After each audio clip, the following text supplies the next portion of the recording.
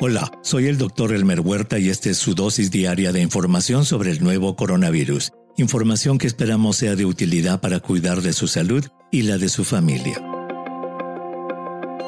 Hoy veremos que la vacuna de Pfizer contra el COVID-19 muestra resultados iniciales prometedores.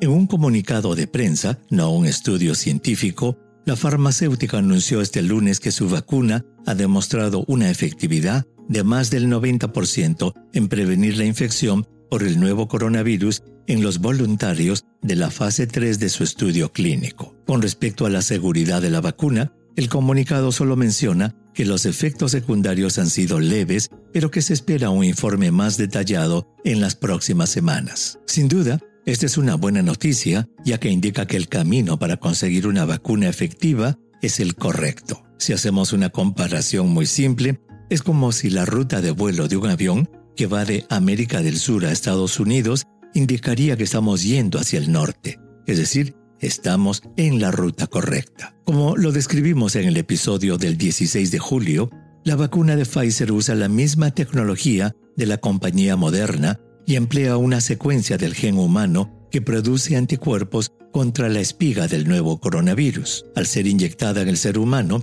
dicha secuencia genética, codificada en una molécula de ARN mensajero, ha demostrado, tanto en estudios preclínicos en células y animales como clínicos en seres humanos, que es capaz de estimular la producción de anticuerpos contra la espiga del coronavirus. Esos anticuerpos, llamados anticuerpos neutralizantes, son los que protegen de la infección y son los que explican los buenos resultados en el comunicado de prensa de Pfizer. Pero, ¿cómo llegaron a la conclusión de que es efectiva en más del 90% de los casos? Recordemos que, como lo mencionamos en el episodio del 19 de agosto, cuando se hace un estudio de fase 3 de vacunas, la mitad de los voluntarios recibe una dosis de la vacuna y la otra mitad recibe un placebo. Una vez recibidas las inyecciones, los voluntarios son instruidos para que hagan su vida de manera normal y se espera que algunos de ellos, tanto en el grupo que recibió la vacuna como en el del placebo, se infecten y desarrollen COVID-19. Lo que hace entonces la Junta de Monitoreo de Datos y Efectos Adversos, un grupo de científicos independientes que evalúa la efectividad y seguridad de las vacunas, es reunirse cada cierto tiempo para analizar los datos. En el comunicado de Pfizer se especifica que desde que empezó el estudio de fase 3 de su vacuna el 27 de julio, se inscribieron casi 44,000 personas en Estados Unidos, Brasil, Argentina y Alemania, de las cuales 94 contrajeron COVID-19. El análisis de esas 94 personas demostró que menos del 10% de las infecciones ocurrió en los voluntarios que recibieron la candidata de la vacuna, mientras que más del 90% de los casos ocurrió en los voluntarios que recibieron el placebo. ¿Y ahora cuál es el próximo paso?